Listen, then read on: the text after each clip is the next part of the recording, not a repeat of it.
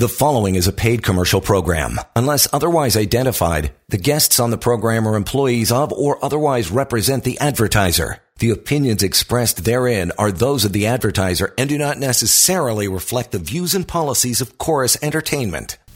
And welcome to it. Yeah, we are set to go. We hope you are as well. Employment Law Show is ready. Scholes here, and alongside Chris Justice, courtesy Samfiru Tamarkin LLP, the most positively reviewed law firm in the country. Chris is here as well. He does all the heavy lifting. I just kind of sit here and talk. He's got the knowledge. So when you make that phone call, he is answering your questions. So bring it on. Don't be bashful. The basic topic, well, one of a couple topics today in between the emails, will be probationary periods and termination rights. We'll machete our way through that. But first, pal, we got a couple things to get through with the week that was. You got a couple things you want to chat about. Chris, what's going on, pal? Yeah, so I had a couple calls not too long ago from some people, and the first one came from a gentleman who had called me up and told me that he had been let go due to performance-related reasons, and the company had told this guy that his performance essentially was not good enough and that they were letting him go for just cause as a result.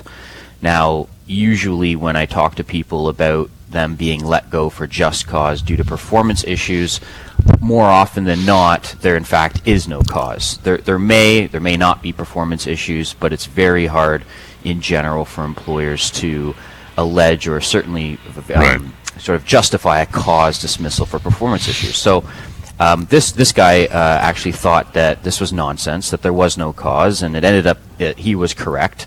There had been no progressive disciplinary structure put in place. The expectations set on him were actually unrealistic, and there had been no real opportunity for him to even improve on any of these alleged concerns. So this is a common pitfall that I think a lot of employers fall into, where they sort of jump the gun, they terminate someone for just cause, but they don't really do all their due diligence and the correct procedure in coming to that decision. So as I say, it was nonsense. There was no cause. They were definitely wrong to let him go, and he was definitely deserving of a substantial severance package. However, before he came to me, or before he spoke with me on the phone, he ended up filing a complaint with the Ministry of Labor because somebody, one of his friends, had told him, hey, contact the ministry. These are the guys that deal with severance and your rights under the Employment Standards Act. Mm-hmm. And so, not knowing too much about it, thinking it was the right decision, he calls up the Ministry of Labor. Ministry of Labor actually agrees with him, says that his company did not have cause to terminate him, as he and I had come to that conclusion, and that the company was ordered to pay this person's severance. But the Ministry of Labor can only deal with someone's bare minimum entitlements under the legislation in terms of severance, and so this guy ended up getting 8 weeks of severance.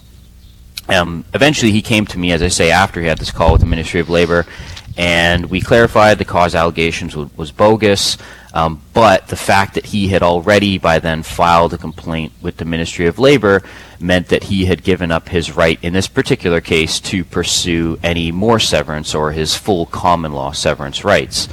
And unfortunately for this guy, his full common law severance rights were near 16 months. Oh, man. And not just 8 weeks. So, yeah, it was a real heartbreaker to have to tell this guy what the situation was, but this is definitely an example of a situation that happens too often, but is definitely something people need to be aware of before they call the Ministry of Labor, before they file a complaint for their severance. You want to talk to a lawyer because, as I say, 8 weeks was just a small fraction of what his full common law severance rights were. Man, he's going to be kicking his own butt for years to come. That's why, man, don't listen to your neighbor, your buddy Steve. Yeah, call here. No, call a lawyer. You're not going to your friend for a hip replacement either, right? You're going to go see doctor and proper medical staff for that sort of thing. So you should always have the same mindset when it comes to employment law, for sure. By the way, reaching out to Chris anytime, guys. After the show or any time during the week, of course, 1-855-821-5900 or help@employmentlawyer.ca. Okay, what's the second thing you want to talk about, pal?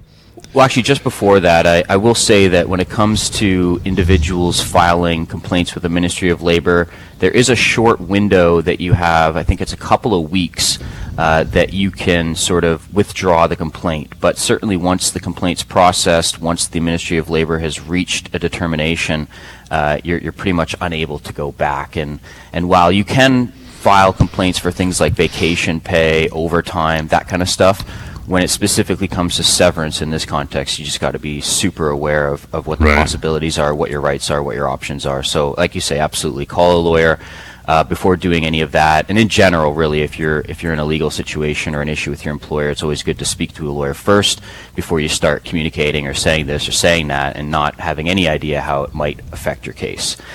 But yeah, that brings me to another call that I got not too long ago from somebody else who was diagnosed with a serious medical condition, pretty grave, but luckily for this person, there was treatment for the condition.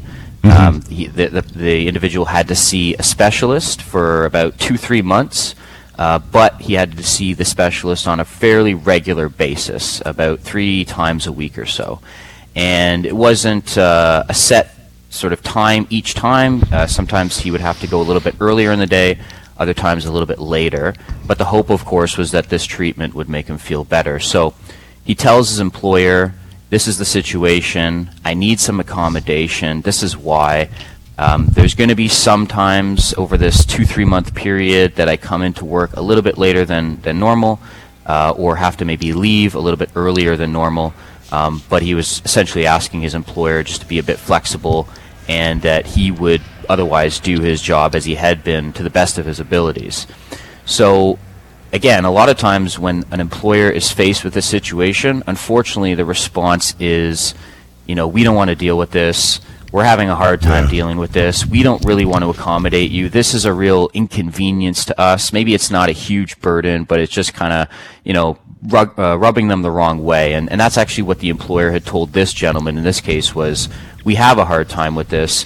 You should be doing this on your own time, not on company time, and we don't want to pay you if you're going to be leaving early or coming in a bit later. But this was the only thing that the employee could work with when it came to him and his specialist. So despite what his employer said, despite the concerns his employer had relayed, he continued to see the specialist to get that treatment. And forget 2-3 months. After just 3 weeks, the employer had said that this just isn't working out for us. This is too much, as I say, of an inconvenience to us, so we're going to have to let you go. So he calls me up not too long after this all happens and says, hey, Chris, I've been with this company for 10 years. I think I deserve better given what's happened. And, of course, he was right.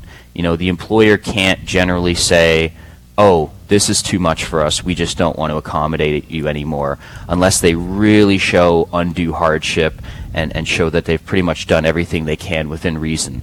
But in this case, they fell way short of that. It's not them who decided or decides who gets accommodated or not or what the obligations are, it's the law. So if you're an employee like this guy is or was, and you've got accommodation issues, your employer absolutely has to accommodate, whether it's maybe having you work from home, reduce your hours. There's a whole number of different types of accommodations depending on what the situation is. But in this guy's case, it's not only just a situation of I'm owed severance now, but also a potential, or not even a potential, an actual human rights violation, because if it weren't for the fact that he had encountered these difficulties when it came to his condition, none of this would have happened. And so but for that, he would still likely have a job, and that's where this employer got into a lot of hot water when it came to, as I say, not just the severance rights, but the human rights damages as well. Dave, first up, pal, how are you? Good, how you doing? Good, what's on your mind? I worked for a company for 17 years. I've been a top producer in sales. Having off to a slow start this year, and I had a monthly meeting with my manager at the beginning of the month, and they were questioning me. Her opinion was, it looks like I am quietly quitting. Should I be concerned about that statement? Yeah, it's a good question, and the phrase quietly quitting or quiet quitting is something that's come up recently, and actually I've spoken about it before, but essentially what it refers to is an employee who, I guess, apparently is doing the absolute bare minimum they have to do in order to get through with their job or perform their duties, that they're not necessarily going at all above and beyond the scope of their duties, and as I say, they're just doing the bare minimums. And sometimes employers will look at this and think, well, you're not really being a team player. I know this may not be part of your job, but we need you to help us out in the meantime, or temporary or whatnot.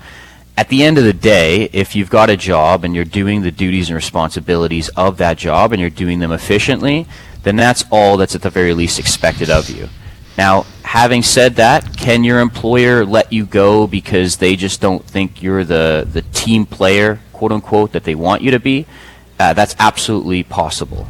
But if they do that or entertain something like that, you are going to be entitled to your full severance. This is not going to be a situation where the employer is going to be able to say, oh, you're not going above and beyond the call of duty, and therefore we're going to let you go for cause, especially, as you said, being a 17-year employee. So without maybe having a bit more specifics from you in terms of why exactly your employer is saying you're supposedly quietly quitting, that would be my general comments to you. So if something does come down the pipeline in that respect, then you definitely want to give us a call, certainly before signing any kind of a severance package or anything, given how long you've been there and knowing how little employers often offer people when it comes to severance. Thanks, Dave. Appreciate that. You want to reach out afterwards, you can. It's 1-855-821-5900 to get a hold of Chris. Help@employmentlawyer.ca. Lynn, don't go anywhere. You are coming up next after a short break. Employment Law Show, stand by. You're listening to a paid commercial program. Unless otherwise identified, guests on the program are employees of or otherwise represent the advertiser. The opinions expressed therein are those of the advertiser and do not necessarily reflect the views and policies of Chorus Entertainment. And we are back at it. Chris and his team always ready to have a chat with you when we're not doing this particular show. 1-855-821-5900. The email would be help@employmentlawyer.ca. But waiting patiently she has been, so we'll get to Lynn. Hi, Lynn. Good morning. How are you? Good morning. Thanks for taking my call. Oh, there you are. Lynn, what's up? Yeah. Okay, I've got a friend who's not very computer literate or anything. He's a mechanic at a small shop, only 2 mechanics in this shop. He was verbally informed about 3 weeks ago that the shop would be closing at the end of April, going out of business. Is he entitled to any sort of severance? He's been there for 33 years.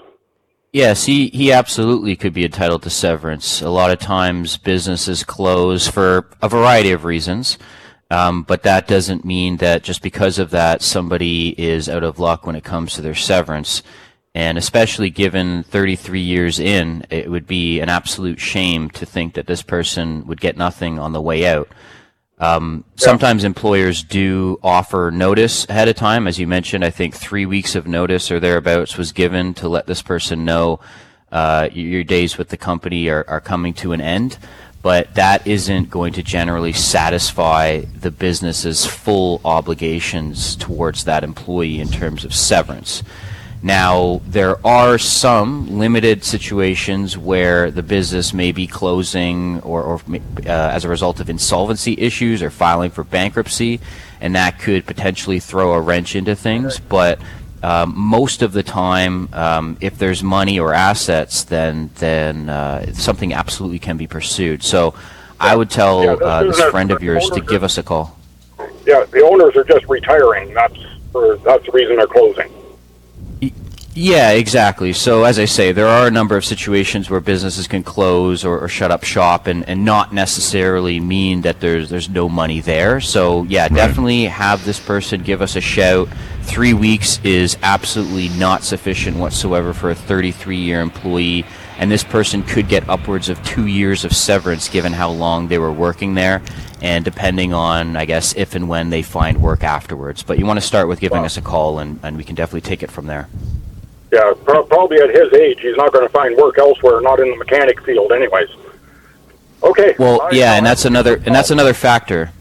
Yeah, no, thanks again. I was just going to say, age is another factor that the courts and the law looks at when deciding how much severance somebody should get. So if you've got somebody who has lost their job and they're in their, let's say, their 50s or 60s, they're typically going to get a greater severance package, all else being the same, than someone who might be in their 30s or 40s. So again, just another reason why it's beneficial to give us a shout, because we want to make sure this person's rights are protected and that full severance is achieved.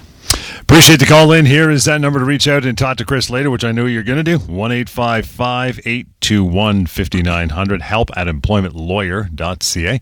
That's the email address. Let me get Jack on the line here. Hey, Jack, how are you? We got Jack. Hi, there he is. Good, pal. What's going on? Okay, so I'm the age category of 68 to 69. I've been working for the same company for like 22 years. My wife had a heart attack in the year 2021. I've been off since her on sick leave from that time because I didn't want to be too far from home. I'm a truck driver. Anyways, so the thing is, the company called me back, whatever. My wife had a recurrence. Probably a while later, got a second recurrence. So I asked for more time off work, and they said no problem. I'm not getting paid for any of my time off because I'm on sick leave. I haven't collected anything from unemployment or anything. They told me I can retire if I want. I said I'm not ready to retire, and if I do, am I entitled to anything? And they said, no, you are not entitled to anything, no severance or anything. So I'm kind of stressed out, kind of 22 years, and they're not going to give me nothing.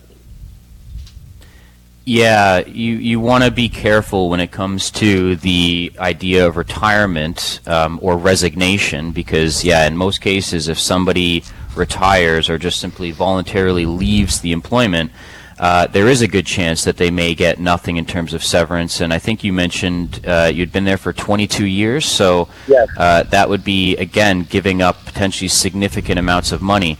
But, Jack, you said, I just want to clarify one thing. You said you were absent on a sick leave, and how long have you been off in total on the sick leave?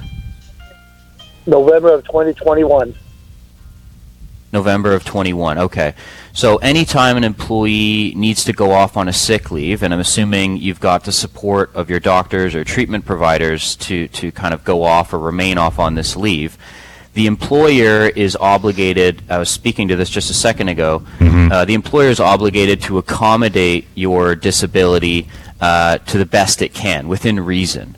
Now, this doesn't necessarily mean that an employer needs to keep your job open for 20 years while you get better. It's going to depend on how long you've been off. It's going to depend on what your prognosis is. So in other words, even though you may have been off since 2021, is there a chance that you could come back, or a chance that you could return to performing the duties that you were? Because I think if your doctors are saying that you might be able to return in a not too distant future, even though it has been 1 or 2 years since you've been off, your employer may arguably still have to accommodate you and have you remain on leave until you're able to come back. So I would definitely give us a call before communicating anything to them about retirement or resignation or anything at all, because there's a good chance that your employer will have to pay you severance, at the very least your bare minimum severance entitlements, if not your full severance entitlements, assuming you don't go back to work, which again, given you're there for 22 years, you could be looking at a significant amount of money. So just be careful of how exactly you communicate and what you say to your employer, and get some legal advice before doing that so that you're best protected moving forward. Yeah, they haven't even called me back. They called me once after my wife was sick, and then after that, they've never called back. So I'm getting you want to make... Go ahead. Sorry. Yeah, no, sorry. You want to make sure there's also some degree of communication between you and your employer, and there's not, for example, several months without anything, because then they may assume that you're not coming back, which may be completely wrong. But you also want to some extent, keep somewhat regular communication, just to let them know that, maybe you're still off and nothing has changed, or maybe you're set to meet a doctor and you'll give them an update in, a certain period of time or whatnot. But again, these are all just other reasons why it's good to get some legal advice so that you know going forward the best way to approach your situation. Cool. All right. So who would I get the advice from then? I'm going to give you the number right now, Jack. You're going to call this and go forth, man. It's 1-855-821-5900. You got a pen? It's okay. I give it out for the rest of the hour anyway. You got it. Hold on a second. Yeah, man, no worries. There you go. 1-855-821-5900. Again, 1-855-821-5900. And you can email simply as well, help@employmentlawyer.ca. Thanks, pal. Appreciate you tuning in and jotting that down. Aisha, how are you this morning? How are you? Hi, Morning. I'm Hey, good. What's up with you? I was just wondering because, I've been put on accommodations and stuff. I've been put on a leave just so that they could figure out the accommodations. And it's been 6-7 months now, and I am not sure why it's, taking so long. I don't know if this is, right for them to put me on for so long, and I'm just, waiting and waiting for their third-party doctor. I was like, why don't you just ask my doctor? My doctor already has accommodations that she thinks will work, and then I can go back to work. No, it's a good question. It's a situation a lot of people find themselves in. I think you raise a good point. If you've got your own doctor, treatment providers setting out a very clear idea of how to accommodate you, or maybe how to put in place a gradual return to work plan, your employer is going to be obligated to, of course, review that information and at all times really act reasonably. So if there's clear direction being given from your doctor or doctors who know you probably a lot better than some independent doctor that this company may hire or have on its payroll, then they have to be seriously considering what those recommendations are, especially in the situation you're in, which you're kind of in this limbo state where I take it you're not really receiving any money. They're taking their sweet time and figuring out what to do. Who knows if it's in good faith or not. But again, you're kind of without pay for 6-7 months going on and no end in sight. When an employer stops paying you, there are situations where that on its own can trigger termination rights and severance rights because they've breached their duty or their contract with you to be paid, or maybe to provide sick leave or assess your condition reasonably as an employer should. So I think there's a lot of issues that this employer is potentially getting themselves into, which could be beneficial for you, but I also think this is a situation where, given the amount of time that's passed, something needs to be done, some action needs to be taken, and again, I would recommend you give us a shout, because it may need having us to kind of give them a little push or put their feet to the fire to get a decision out there, rather than, again, making you wait in limbo indefinitely. So they're paying me at 80%, right? Okay. And then right now, I just bought a condo, so my mortgage is going to kick in, and now there's thinking to put me on long-term leave, and I'm just I like my 100% salary rate. This is it's going to go down to 75%. It's going to cut it close, and I'm just this is ridiculous. Asked their third-party doctor asked my doctor to provide the medical records. They didn't ask for recommendations, and because she's not a specialist in PTSD, she's a general family doctor. Right. And they're like, no, we need a psychiatrist or whatever to look at this. And I'm like, this is ridiculous. I'm like, you're not doing a short-term leave. You're doing a disability claim. You're doing accommodations. They already are. They already got in trouble with the union for human rights concerns. So that's why they don't do short-term leave. Yeah, and again, this goes back to what I was saying at the outset of the show, which goes to an employer's duty to accommodate you. And if an employer thinks, well, she can only do 98% of her job, not 100%, and we want that extra 2%, and until she can do it, we're not having her come back, and we'll just pay her or have her get paid 75% or whatever it is of her wages, that's not necessarily a good thing for the employer to do, and it may be an inconvenience to them, but it doesn't necessarily give them the automatic right just to say, until you meet our standard of what we want, we're not going to have you come back in. Whether you're getting paid something or not, like you say, you want to work, you want to earn your full wages, and so I think the longer this goes on, it's problematic from the employer's perspective. So it seems to me like something needs to be done, and absolutely give us a call, and we'll do everything we can to help you out with your situation. Okay. But this is also another example of where employers try to get as much medical information as possible from an employee. And you don't necessarily have to give them a whole lot of information. Of course, the employer and their doctors are going to want every piece of information that you have, and go back several years into your medical records and get this and get that. But they're not entitled to that. They're entitled to certain information, the absolute bare minimum that's needed to accommodate and give a sense of maybe what the prognosis is of the condition. But beyond that, a lot of employers, I find, go too far, hoping to maybe find something so that they can later deny that person what they're deserving of. Yeah, they went way too far. I'm like, this is ridiculous. Yeah, all the more reason to give us a shout. And with that, we'll take a short break and get to more of your phone calls. In the meantime, to reach out to Chris after the show and his team after the show, no problem. 1-855-821-5900. Help at employmentlawyer.ca. But we continue. This is the Employment Law Show. Hang on. You're listening to a paid commercial program. Unless otherwise identified, guests on the program are employees of or otherwise represent the advertiser. The opinions expressed therein are those of the advertiser and do not necessarily reflect the views and policies of Chorus Entertainment. Alrighty, back at it. Beyond the hour of this show, you can always reach out to Chris Justice and his team. Help at employmentlawyer.ca. Email address, that is.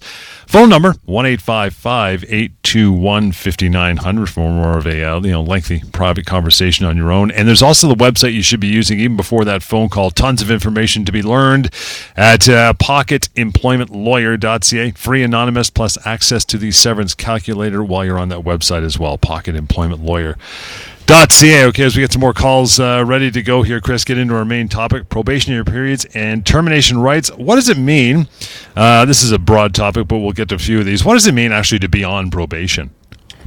Yeah, so it essentially just means there's going to be that period of time, that time frame where yourself and the company can sort of both assess how you fit within the company to see if you are the right fit moving forward, sort of an evaluation period before a lot of companies then decide to put an employee on benefits or provide maybe some more fulsome perks of the job.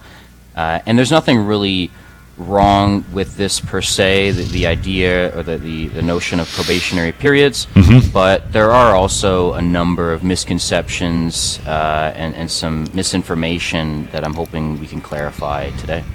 And one of those, I think the main one, and the things that people believe is that they're automatic. Every job you go to, right away you're on probation, right? Yeah, and it is a very, very common thing, but it is not automatic. The probationary period, as much as people may think it just applies automatically, it's just a given for a little while there. There's this period of time. That's just not the case. The probationary period itself, at least in terms of the legal side of things is concerned, needs to be created by a contract. So if you didn't sign any contract, then your employer may still want to assess the fit and whatnot, but there's not going to be this, quote unquote probationary period in effect. Or maybe you sign a contract, but it doesn't mention anything about probation. That's essentially the same thing. So if there is no period mentioned or no contract signed and you are let go, whether it's within the first 3 months or 3 days or 3 weeks, you're going to have your full severance rights in that event, and your employer's not going to be able to say, well, we let you go in such a short amount of time, we're now absolved from any liability or exposure or anything like that. Yeah, you mentioned that number 3 months in there, and I mean, generally when you ask somebody about probation, that number, just automatically pops up in their head. Oh yeah, I'm on a 3-month probation. Is there a time limit to it? So I guess if the goal of the probationary period is to give the company the time to, or the ability to let somebody go without having to give severance, the probationary period itself can only be 3 months. And that's sort of in relation to the Employment Standards Act in Ontario, which specifies this period of time. But if it goes any longer than 3 months, regardless of whether or not the employer wants to keep you on a probationary period or keep you in something like that, they're going to have to let you go if they're going to do so with compensation. And of course, assuming you haven't committed any willful act of misconduct. But it wouldn't really matter at that point if the contract says this is your new probationary period or we're extending it.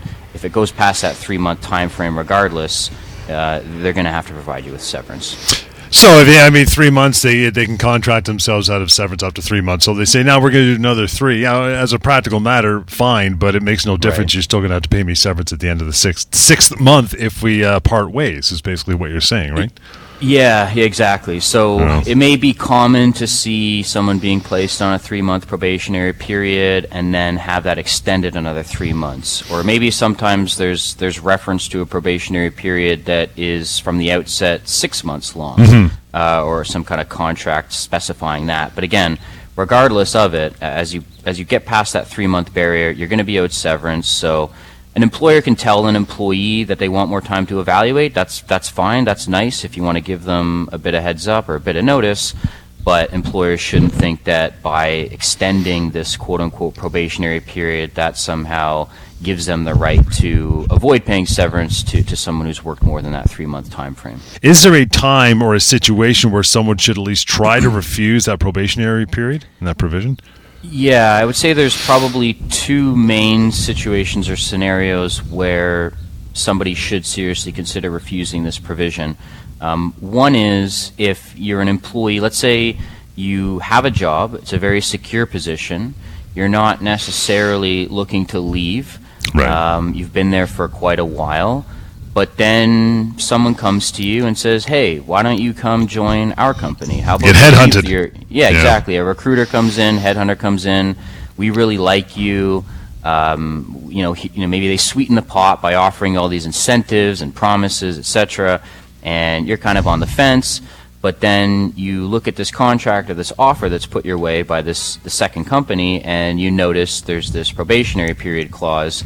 It's probably going to be a bad idea in this particular situation to agree or sign off on that clause when you've got this stable job that you may not necessarily be thinking of leaving. Because if you do leave that job, sign a contract, it's got a probationary period clause in it, and then you're let go for whatever reason within that, say, 3-month time frame, then you're kind of left in the lurch now, and you kind of drop the ball in a sense, in terms of you've given up your secure job, which may have had much more beneficial severance rights attached to it, only to join this other job and get let go and not given anything, which would be absolutely terrible. So that's definitely one scenario where I would say employees should consider whether they really should be signing off on something like this.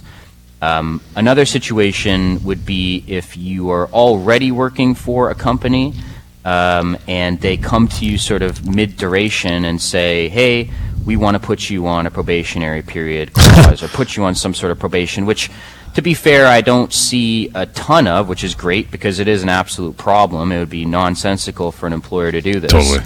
That's not how probationary periods work.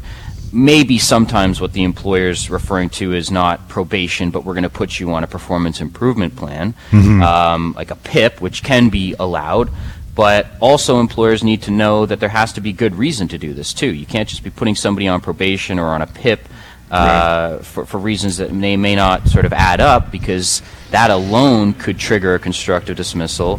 And now as an employer, just by doing that, imposing something like that on the employee, you could be in effect terminating them and exposing yourself to having to pay a whole whack of severance rights and severance payments and all that kind of stuff. So if either one of these scenarios is what applies to you, definitely before agreeing or signing off on anything, whether it's going into a job or midway through, you want to give a lawyer a call so you can talk about it and go through all everything. Good stuff, man. We'll take one more short break and get right back into it. We continue more of the Employment Law Show right after this. You're listening to a paid commercial program. Unless otherwise identified, guests on the program are employees of or otherwise represent the advertiser. The opinions expressed therein are those of the advertiser and do not necessarily reflect the views and policies of Chorus Entertainment. And they're back at it. I want to slide over this conversation and some questions, Chris, because I know we get this usually every show at least once or twice, and that is someone in construction will call in and talk about not getting paid for anything. So construction employees and severance, basically, right? What non-union? What is a construction employee? Yeah, it is something, like you say, that comes up a lot, especially in my side of things. I get a lot of questions from construction workers and from construction companies about the workers' rights to severance. And I think the confusion oftentimes comes from the fact that an employee's rights, whether you're a construction employee or not, can be governed by both the legislation. So in Ontario, you've got the Employment Standards Act, but also the common law, which is judge-made law that's been essentially created over decades of legal decisions. And so, as I say, employers and employees alike are often confused or misinformed when it comes to this, because there are sort of aspects of the legislation, the Ontario Employment Standards Act, that speak to a construction employee potentially not getting severance in certain circumstances. But then you've got the common law, which is saying that, well, hold up a minute, actually construction employees are or can be entitled to severance. So the Employment Standards Act, the legislation, defines a construction employee as essentially someone who works on or off site in a business that's engaged in, constructing, altering, decorating, repairing, demolishing buildings, that sort of thing, or maybe structures or roads or bridges, tunnels, etc. So it's a pretty broad definition in terms of what a construction employee is or can be, but I think you've got to delve a bit deeper, whether you're an employer or an employee, when it comes to actually figuring out, is this particular construction employee, maybe not generally, but this person, are they entitled to severance or not? And that is another common question you'll get from folks in that business is, can I be terminated without severance being a construction employee? Yeah, and so there are, I will say, a limited number of circumstances where this could be the case, but I would also say that the vast majority otherwise are going to be situations where somebody is entitled to severance. So when it comes to construction employees, and specifically common law entitlements, the same rules generally apply when it comes to severance. So employers may be surprised to hear this, but these people, these construction workers, not only have severance rights, but they likely have the same severance rights as any other employee, and they shouldn't be assuming otherwise. So if you're in a situation like this as an employee, definitely don't want to assume you're dead to rights, even if your employer is saying this or that about why they don't think they should have to pay you. You want to get some legal advice before going further. Factors considered for severance pay? What do you think? Yeah, so as I mentioned, you've got the employment legislation, but that's not the only factor. The common law is going to factor in. Part of the reason why there's some aspects of the law that say construction workers may not have the same entitlement to severance has to do with the nature of construction work itself. So in a lot of construction circumstances, or the industry in general, a lot of employees' work is irregular. It's maybe seasonal. There's often a lot of layoffs, in construction industry.